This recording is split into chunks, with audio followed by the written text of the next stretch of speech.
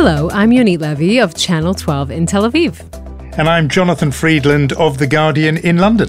And we are Unholy from Keshet Podcast, Two Jews on the News. I want to say Two Jews on the Move, Jonathan, because that is what I've been doing this week. It's what you've been. I've certainly not been on the move. I've been rooted to the spot for reasons that will become clear. Why are you on the move? So I have moved. I mean, it's more a present progressive. Like I am moving. It's like a process that is taking forever. And I mean, it's a nightmare. There's no way to like circumvent this. I've been trying to kind of convince myself, right? Like saying, you know, as Neanderthals, just to connect to last week's conversation, as Neanderthals, we had to move from place to place and from cave to cave. And you just know that even then the cable guy took 2 weeks to come and connect you to cable in your cave. But at least, you know, we're evolutionary wired to move. So that's fine. As Jews, we're like, we're wandering. We know how to do this. We've been doing it for so long. So why is it so damn hard to do this? So I'm in an exhausted existence. That was my rant. So you think after our 2,000 years at least, we would be better at house moving, but no. No. And then now you're in, I am in the stage of like, out of 250 boxes, like 130 have been opened. So like, I don't know where anything is. But 128 of those are books, Yoni. No, they're not. But I mean, thank you. But I think all of my socks and my spoons are in those boxes that have not been and I'm like, and so I'm sitting here in my green official like jacket, fancy jacket, but like my Pink Panther pajama pants. This is too much information, I know, but this is where we are. And I just have to kind of say that I guess the only fun part, if there's a fun part in this whole thing, is the pre-packing segment where you kind of have to sift through all of your things and find like these Not fun. That traumatizes me, that thought, because I see your library, so I realize this. Yes, we do this conversation by Zoom, and you see the background of just this one room. Forget the whole house, which is, you know, the study, the office that I work in, piled high with books and files and boxes. The idea of having to go through it. I think they always say that second only to divorce, moving house is the great. And sometimes what you just mentioned, moving can cause what you just mentioned. They're all connected, these stressful life events. They can be cause and effect. Now, but what listeners are going to want to know, I suspect, is we know that you live in Tel Aviv. Are you moving away from Tel Aviv? No, I'm moving like very, very near my my former house, which is becoming a demolition site. But I was going to say that actually just, I mean, I know that I'm not going to be convincing you with this argument, but just sifting through even like old pictures and old letters could be fun. I mean, I just kind of stumbled upon, you know, pictures of my dad after he made Aliyah, living in the kibbutz when he was 16. So that was fun. And then I stumbled on like my bad bangs period, which led to We didn't say bangs here, remember. That's fringe, we would say. So they were bad. Anyway, they were bad, okay? And that led to like bad boyfriend part and, you know, all kinds of things. And then I found a MAGA hat. Make America Great Again. Yes, and I walked over to the man I married, and I asked him, you know, I assume you might know this tone, Jonathan. It's kind of inquisitive, but a little bit accusatory. And you're like, where did you get this? And he said, you bought it for me. You got it for me in the Cleveland RNC convention. So yeah, I have a penchant which I was at as well. Yes, this is before we knew each other properly. How could you not spot an Israeli girl among all those millions of people? I should have spotted from the Israeli woman queuing up at the Trump merchandise stall to buy yelling souvenir at the guy, hat. give me more MAGA hats. That should have been a clue. So moving is very relevant because we are actually going to be talking about housing in Tel Aviv. I'm not going to do the incredibly intrusive thing that I think Jews in London would do, which is to ask you how much you are paying for your new house. I will not do that. But how much housing costs is going to be a topic because we have as our guest on the podcast this week a big-brained economist and economics commentator, Guy Rolnick of the Marco and Haaretz. So we'll be talking to him later. Mm-hmm. So we've got lots on the agenda. But no, you are on the move, and I'm very much rooted. Yes, I was going to, after talking about myself for like 5 minutes, tell me how you're doing. Well, I'm doing well. I there was a brief period in between editions of Unholy where if you had spoken with me, you'd have heard me sounding elated, if not ecstatic, because I have delivered the second and almost final draft of a book that I've been working on For a very, very long time. Well, it feels a very long time. I mean, I've been writing it more or less since the birth of Unholy. I started the actual writing in February. But which do you love more? But I've been working on it for a whole chunk of 2020 as well. And my life has been completely kind of immersed in this book project. And so there was this elation as delivering it. As you speak to me now, I'm now doing little fine-tuning edits, so I'm less ecstatic and elated. But there was a brief, beautiful sort of 72 hours of relief. I was going to say, I think it lasted for 5 minutes. But no, because, of course, 11 books is not enough. So tell us about your 12th book. Tell me a little bit of what, now we can tell the world a little about what it's about. Well, we can tell. I've been very sort of guarded about it and private about it, but it's a non-fiction book, so it's under my own name. It's not under my alter ego, Sam Bourne, who writes the novels in this household. It is instead by me, and it is non-fiction. It is going to be called The Escape Artist, and it is the life of the first and one of only 4 Jews who ever broke out of Auschwitz. And I know that some people are wary of Auschwitz stories because there have been quite a few of them. I think, and in a way I shared some of that wariness, but this one absolutely broke through to me. And it's a story I've carried around with me for a long time, since I was 19 years old, wow. In fact, when I saw the subject of this book in Claude Lanzmann's film Shoah.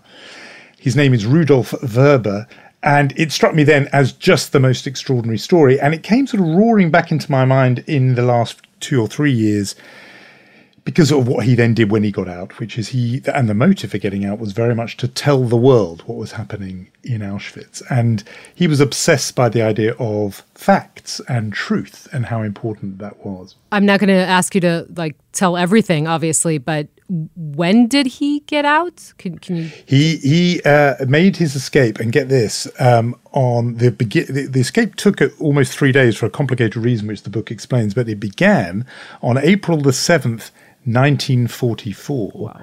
And before I had read this, I sort of something like an instinct, I had a little look on the calendar, and sure enough, the night he broke for freedom was the first night of Pesach.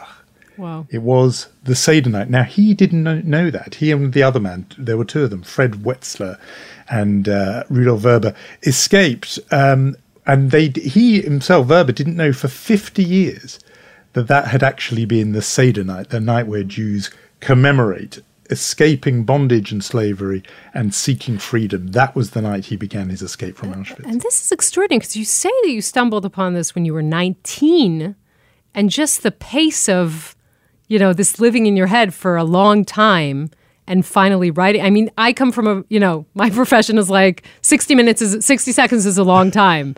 This has been brewing for such a long time. Yeah, in a way, I'd always sort of filed it away in my head as being the most amazing story. And I think, with your permission, we'll talk about it more when the book actually comes out. But which is when? Can you tell us when it's coming out? Well, next summer 2022 in Britain, and autumn 2022 in the United States. Okay, by then I will have found all of my socks and spoons, for sure. By then. No, I think you'll still have a few boxes that never, ever get unloaded. Anyway, so that's been my life, immersed in the book, and you've been immersed in moving. So we have had, between us, quite a sort of dramatic last few days. Sure. Nevertheless, and I apologise in advance because I am so immersed that I am almost sort of slightly living in 1944 and obsessed by it. But I thought something caught my eye that I thought you and I would talk about this week because, touching on the similar subject. And it was 2 things that happened in the same week. The first was a survey that showed half of Britons do not know that 6 million Jews were murdered in the Holocaust, that they thought, at least less than a quarter thought that 2 million or fewer were killed, and just a deep level of ignorance about the whole period. Asked about the Kindertransport, 76% said they did not know what that was, and so on. And there are studies like that in the United States often as well, where they ask people to name a single concentration camp, and people just can't. And it came in the same week that the new education secretary in this country, Nadim Zahawi, said that he thought every British school students should travel to Auschwitz to better understand the Holocaust and anti-Semitism. So it's not just me. This is something that people are thinking about in quite a major way this week. And so I thought it'd be interesting to hear what you think about that, because you're in a country where obviously most people do know about these events. Of course. I mean, in Israel, Shoah education, Holocaust education starts very, very early. And Holocaust Memorial Day, not the international one, January 27th, but the one we commemorate in Israel in May, there's a siren, there are memorial ceremonies. They talk with children from a very early age, like first grade. Obviously a very watered-down version of the story, but still, it's something very, very front and center in Israel's education. Obviously, also tours, teenagers taking tours to Auschwitz, something that the government here subsidizes. At the height of it, there were 50,000 kids going every year. This is at the age of 17 and 18. Of course, it's something very prominent here. It stopped when COVID was on the rise and now is returning. I have to say, though, that in the margins, you hear more and more principals at schools kind of concerned about this whole phenomenon. Now that you're mentioning the discussion in the UK, I think it's important. What a lot of principals are saying is that, actually, I don't know if there are a lot, but there are these voices that they're saying basically the kids that age are ill prepared to see the horrors up close. There have also been certain incidents, obviously kids that age being without their parents, some of them see it as a license to like go binge drinking and partying, which is not exactly, let's say, the original intentions of the trip. And of course, today the issue very much in Israel is how much with the Polish government, who, if not actually is denying history, was definitely distorting it beyond recognition. How much do you want to subsidize those kinds of tours? That's it. What age are the Israeli kids who go on this? 17 and 18. It's either 11th grade or 12th grade. So that's... So it's interesting because here there is a really laudable, wonderful organization called the Holocaust Education Trust, which sends over two people. The aim is to two students from every school in the country, but just two of roughly that age. And the idea is that they come back and then serve as ambassadors. They're obliged in return for the trip to do a talk to their fellow students and to raise awareness in their communities and so on. Absolutely admirable initiative, and maybe more realistic to go for two from every school, because often the one that's sort of self-selecting, so they get the two who are kind of focused and committed, rather than Nadim Zahawi's idea of having the whole student body, literally everybody, go. Nevertheless, I have some ambivalence about all of this, and I'm interested to know what you think about it. Well, I think the underlying question that really we should ask ourselves, and it's a sad one and it's a tragic one, but we need to ask it, is what happens when we live in a world where there won't be a first-person account anymore, being able to tell this story live, right, to people. So what do we do then? Do we continue to take these tours? Do we think about the way that we do it? Do we think maybe 16 or 17 or even 18 is... I hesitate to say this, maybe too early an age.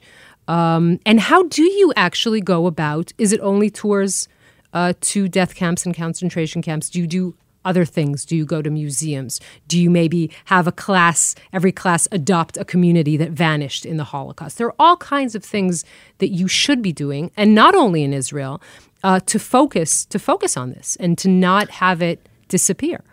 I really like some of those ideas. I think that the idea of adopting a community is great. And actually, with credit to the people who do these initiatives, I think some of them increasingly do focus on the world that was lost rather than just on the kind of process of killing. Now, the reason why I said I'm a bit ambivalent about it is partly because I did myself go on one of those trips age 20. One of those big trips organized by, Jewish youth movements from around the world. And it was half and half, actually. It was, half Israeli, half diaspora people on it. And it was quite an interesting gap between. So I had two feelings about it. The first was I felt too young. Even at the time, age 20, I just felt unable to absorb the sheer moment and scale of experiencing it. And I remember thinking, I wish I had done this when I was ancient, like 50 or something, I'm now well past that mark. But I'm thinking it's the sort of thing you do towards, I remember thinking then, the end of your life rather than the beginning. But, when you've seen a lot of life is when you should go, is what I felt at the time. And I then didn't go back for many, many years, not until professionally as a reporter for The Guardian, I went back for the 70th anniversary of the liberation. So, 6 or 7 years ago. But then the other... So that was one part of it. And the other part of it, what I was just going to say about ambivalence was I did have a bit of a problem, frankly, with how some of my Israeli counterparts did respond to being there. What do you mean? Well, there was a group of them who went with the Israeli flag draped over their shoulders as they walked around the site. And at the time, it struck me as being kind of triumphalist. It was sort of, look, we defied Hitler and those who would have killed us. We are back. We're here, we're strong. I think a few of them were sort of singing anthems and stuff. It just wasn't what I felt at the time. I couldn't focus on the fact that Hitler didn't eradicate every last Jew in the world. I was focused on how many were killed rather than, the fact that we didn't entirely vanish from the face of the earth. So I felt there was a sort. I just didn't feel triumphalist. I felt sad, and I wasn't in any mood to sort of be clothed in and draped in a flag or singing a song. Well, so that was where I was coming from. I can actually understand the draped in a flag moment as an Israeli. I can understand that way of dealing with this and saying, we're here. But the counter argument I would ask is, does the fact that it's an organized trip, and the fact that you get a lot of kids doing it, right? It's like 50,000 again at the height of it. Is that a good thing or not? They see it, right? They're witnessing it, and that's important. But as you say, you felt at 20 that you were too young. My mother would not allow me to go when I was 17. She said, you're too young for this. You can't see this right now at your stage in life. And I thank her for it, by the way, because I think I was too young. Martha Gellhorn, who was a war correspondent, and she saw Dachau just as it was being liberated. Actually, the only woman war correspondent who did. And she said, I suffered a severe concussion that day. And I never recovered. So I think it's important that when we do it, we think very deeply about how to do it, and not only about checking the box. Yeah, no, I think that's totally right. And also, look, if the alternative is not going at all and not discussing it and not being aware of it, then it's much, much better that people go. Just last thing I was going to say on it, I now feel in retrospect very privileged that I went when I went. Even though at the time it felt too young, it was so empty. In 1987, I went. It was still behind the Iron Curtain, still communist-run Poland. And the site was...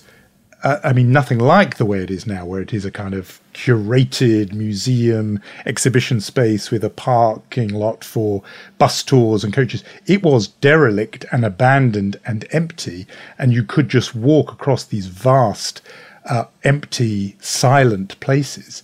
And I felt able to really sort of connect with the site as a, in my imagination, closer to how it was. And it's very hard to do that now when you go there. It requires much more leap of the imagination. We can talk about this quite a lot, and I suspect we will, as I bore you and everyone else rigid with the launch of my book when it comes next summer. But we should talk about the here and now a little more, and our special guest.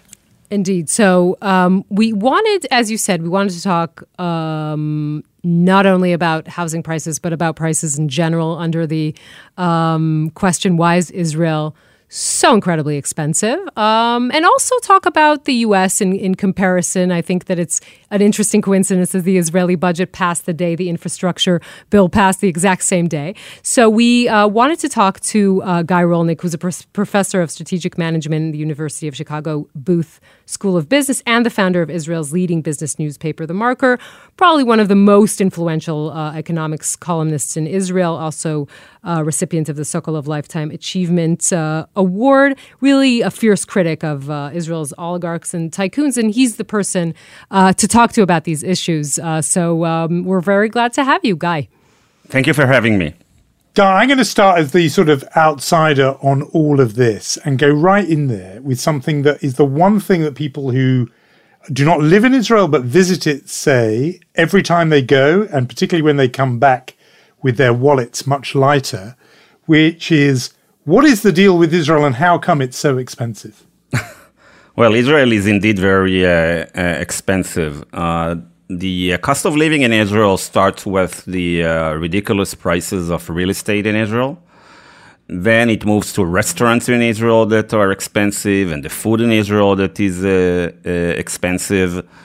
And I think that's enough to get tourists to be very much, disappointed with that part of their visit to Israel. Yes, this is real numbers. Yeah, I mean, this is a statistic from 2019, so I'm sure it got worse. But the Central Bureau of Statistics here said you'd need to buy an average apartment with an average paycheck. You'd need 153 paychecks, which means essentially 12 years. I mean, this is insane.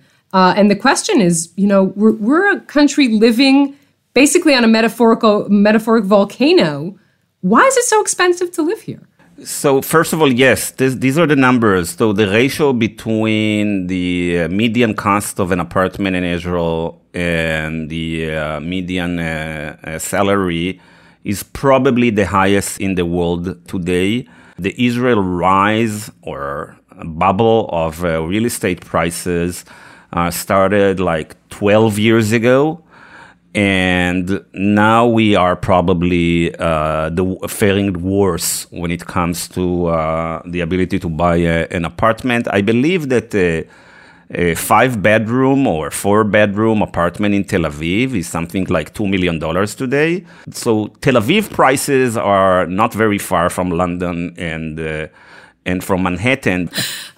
I want to zoom out for a second because I think that it's important to say that you're one of the first people in Israel to say basically that the lines that define us are not, what we've thought all these years. It's not left and right, and it's not religious and secular. It's not even the ethnic lines. It's about money and it's about power. And the people who have money and power, don't really care that we know what they're doing, so they like the fact that we're dealing with and everything else. Am I accurately phrasing what you've been saying in general? Israeli politics stopped, I don't know if it's 10 years ago or 15 years ago, stopped being about the Palestinian issues, and the reign of Netanyahu masked this change because he was such a polarizing figure. But now, actually, that Netanyahu is gone, it's clear that the wedge in Israeli electorate is not the Palestinian issue or the right and left or this two-state solution. For decades, politicians in the center and the left in Israel told their base that Israeli economic problems and challenges are rooted in the occupation or the peace process. Mm-hmm. That wasn't true, of course. The occupation is a huge humanitarian, cultural, and societal problem. It's not an economic one. But now it's clear that it has little influence on the economics of Israel and the economic policies of Israel. It does have little influence, Guy. I mean, obviously, prioritizing the settlements, defense budget, I mean, that all has to have some effect. Not really, because it is nothing to do with the occupation. This has to do with the fact that this is the most powerful special interest group in Israel, the military. Now, take a look at the last budget that was passed 2 weeks ago. So we have Bennett and Horowitz, Yamina and Labor. These parties told us for years that their politics and policies in economics are so different. And you can see that they found it very easy to reconcile all their differences. The debate on the budget in the last months or 2 months was minimal. And actually, the only people that were screaming were some special interests that were slapped with reforms, like introducing competition in cosmetics or introduction of a soda tax. But here's the thing I don't completely get about what you're saying there, is you would think that if there was this sort of suffocating or suppressing of the economic argument that you get in most countries because everyone has to focus instead on the security question, you would think that now that there isn't really much argument anymore about two states and occupation, that issue is in the deep freeze, you would think it would release this big left-right socialism, capitalism argument in Israel. The two sides would engage now in class conflict because actually they no longer got the smothering consensus over security. And yet we've got a government that is not going to deal with the security question because they all disagree too much. But you're saying they're not even having the big class economic argument either. So how does that work? Wow, this is a fantastic question, and you really nailed it on the right. That's spot on. So first of all, I think that we're starting to see in the last few weeks bubbling of this debate of right and left on the economic side. The only reason that it's not happening in a big way as it is happening across the world is that we were so occupied in the last 5 years with Bibi and anti-Bibi that sucked all the oxygens from the room. Now, interestingly enough, Bibi is out of office now, 4 months, and still people got so much addicted to the discourse of, when I say people, I mean, the chattering class, the journalists, politicians everywhere. And they still want to, this is what they want to do. They want to talk about Netanyahu. Going back to a question, well, I think that may change. Now, people on the center and on the left still fear that Netanyahu will come back, okay? Like in the US, we fear that Trump is going to make a comeback. So there is this feeling that, we may not like a lot of things that's happening with the current government. I'm talking about people in the center and the left. But the most important thing is we got rid of Netanyahu because Netanyahu really was so toxic. Then we are willing to live with a lot of things that we don't like about this current government. If the Bibi, anti-Bibi debate will start to subside or wane, we might start to see the same debate that we're seeing in the United States or in the UK or in many other democratic market economy in the West. I have one more thought, which is I'm just imagining the listener to Unholy who is thinking about being a foreign investor in Israel. Is it your sense that Israel is more attractive to foreign investors now, partly because of the stuff you were talking about earlier, which is about the politics that I don't know, because I don't, I'm not don't move in those circles, but people who represent big funds with billions of dollars to move and they're looking where to move. I'm guessing that a country that has a leader who's kind of just on the news all the time and in your face is a bit less appealing than somewhere that is just quietly getting on with it. And therefore, I'm wondering if a Naftali Bennett-led Israel, which is basically not in the news, is going to be more attractive to foreign investment than the Israel where it was, a constant 24-hour, 24/7 psychodrama with Netanyahu at the top.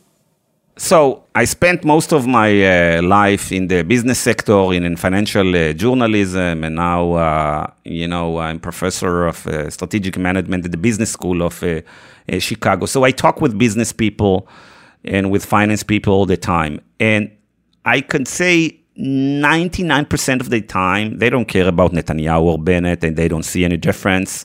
Israel's high tech is much bigger than any of those figures. Unlike, what Netanyahu wanted to portray himself as if he's responsible for the success of the high tech of Israel, this is BS. Nor is Naftali Bennett. Israel today is a technology powerhouse. There is an amazing ecosystem now in Israel for investments in technology. And, when you look at investments in Israel, most of the investments are in technology and in exports. The investments that are in the local markets is insignificant and not important. And again, I don't see much difference between Bennett and Netanyahu. But, since I'm not an expert on the diplomatic side and how Israel is viewed in the diplomatic circles around the world, I would quote Gideon Rachman, the chief foreign affairs commentator of the Financial Times.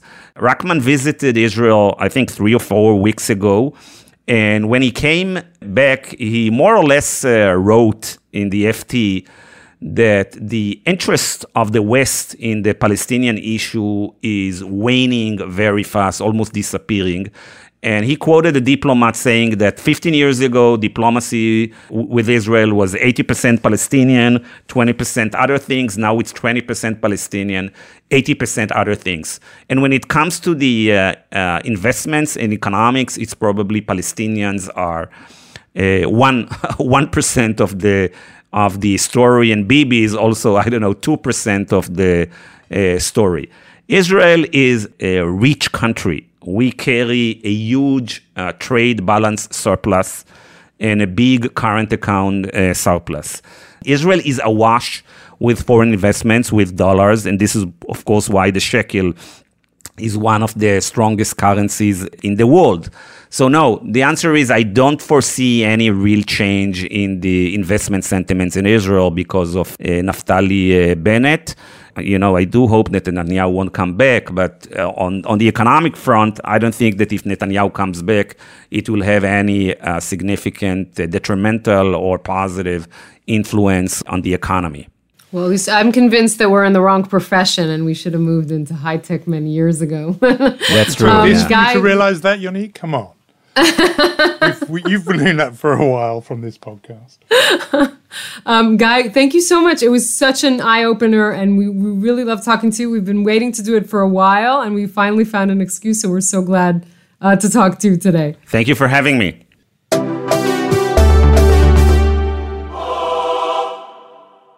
So Guy Rolnick, World Authority on Israel and its economy and money. And talking of money, as we move, you want to give me some? Chutzpah, You wanted to give me some money? No, and actually not. I understand. I think I know you've probably raided the bank for the house move, but no, I'm not thinking that. I'm thinking about the richest man in the world, Jeff Bezos, for our Chutzpah of the Week award. And this is beautifully double-facing because I think on one level he could get the award, and on the other level, the people who were annoyed with him could also get the award. It's one of these beautiful ones. So the story is that Jeff Bezos was attending a charity gala for the Baby to Baby charity. I don't know much about that organization, but he was there at their big fundraising gala in LA, and he donated $500,000, which is obviously a colossal amount of money for any charity. But when he gave it, there was an audible groan in the room that it wasn't enough, that it wasn't enough money. People pointing out that he is estimated to make around $150,000 per minute. So this was only 5 minutes worth of income that he was giving away. And in a way, of course, it's true. It kind of is a chutzpah if you're Jeff Bezos to only give $500,000 because you're so rich. But it's also an amazing chutzpah of the charity organizers and their guests to boo a guy who gives $500,000. And this is the season, November, of all the big Jewish charities that hold their fundraising events. And there is such fantastic sort of politics around who gives and how much people give, and, the expectation and the sort of peer group pressure. So I just sort of, there isn't an organization that I know of that could relate to turning its nose up at $500,000, but just the kind of human politics around who gives what and the expectation that rich people really should give a huge amount. I kind of like what's interesting about it? You'll just find like a 10-pound note in your pocket is like Jeff Bezos finding $500,000 in his pocket. It's the same thing. So I want to go through some. I was going to get to Mensch, but I have to go through two mentionettes, if that's okay with you, like very briefly. I like that. Yeah, okay, so just a shout out to VP Kamala Harris, who for the first time in the vice president history placed a mezuzah on the doorpost of the vice president's residence, which I think is nice. Very nice. And the other shout out to That's because she has a Jewish husband. Yes, right? the second gentleman, Doug Emhoff, and the second shout out would be to Helen Mirren in the Guy Nativ biopic called Golda. I don't know if you saw, there's like he's an Israeli Oscar winner, by the way, like a first image from that film. and it's uncanny. You kind of have to double take and remind yourself that this is actually Helen Mirren. It is an unbelievable picture because you would never think that Helen Mirren has any resemblance at all to Golda Meir, and yet look at the picture. I think we should put a link in our show notes so you can see. Indeed. Okay, so after if we were talking about films, it's a stretch, but just bear with me. One of my favorite films of all time is celebrating 45 years. It's Network, and it came out November 1976. The great Paddy Chayefsky, who wrote it. A brilliant movie. I'll just remind anyone who hasn't seen it. Anchorman who goes slightly crazy. I wonder why I relate to this. And for once, he's been exploited by... he's been exploited by television network for ratings. It's a comment about television and etc., but also written as a complete crazy satire, over-the-top satire, really. And today kind of looks like a documentary. And I really wish we could have asked Paddy Chayefsky, who is my mensch for this relevant discussion, how did you know? Sadly, he passed away many, many years ago, way too early, in 1981. But really, it's just a fantastic film. And of course, we all remember I'm as mad as hell and I'm not going to take it anymore, but there are just so many amazing lines, including William Holden telling Faye Dunaway, "You are television incarnate," which is something I think a lot aspire to. But it's perfect. And no, I love Network, and I haven't seen it for many years, and this inspires me to go back and see it again. I did actually see the stage adaptation of it in the National Theatre, Bryan Cranston in the Peter Finch role. And I have to say, I didn't love it as much as I was expecting to. I thought I would love it. And so it makes me want to go back to the film. People at the time were saying, of course, this film is so important because in a way it anticipates Fox News, Donald Trump, populism. Yes. And it's all there, isn't it? It's all there. It is just a brilliant film that I would recommend watching. And we are winding up our eclectic conversation, Jonathan, I would say. I think we are. I'm sure you've got the DVD of Network in box number 184. But I forgot the DVD. I don't have a DVD anymore. So it's like I have... never mind. I'll just go and, feel sorry for myself for the rest of Shabbat. And we hope that you have a better Shabbat than mine. And I will say thank yous. We can't forget that. I can't forget that in box. So it's Lior Friedman, our EP, and Rom Atik, Dani Nudelman, Omer Primat, and Ira Desha for original music. And remember, if you like what you're hearing, do give us a review. Ratings are nice. Reviews are even nicer, especially if they're warm and positive, as most of them have been. Tell your friends. We're on Instagram @2Jews, no digits or numerals, just @2Jews in words. And we will be back with you next week. Shabbat Shalom. Shabbat Shalom.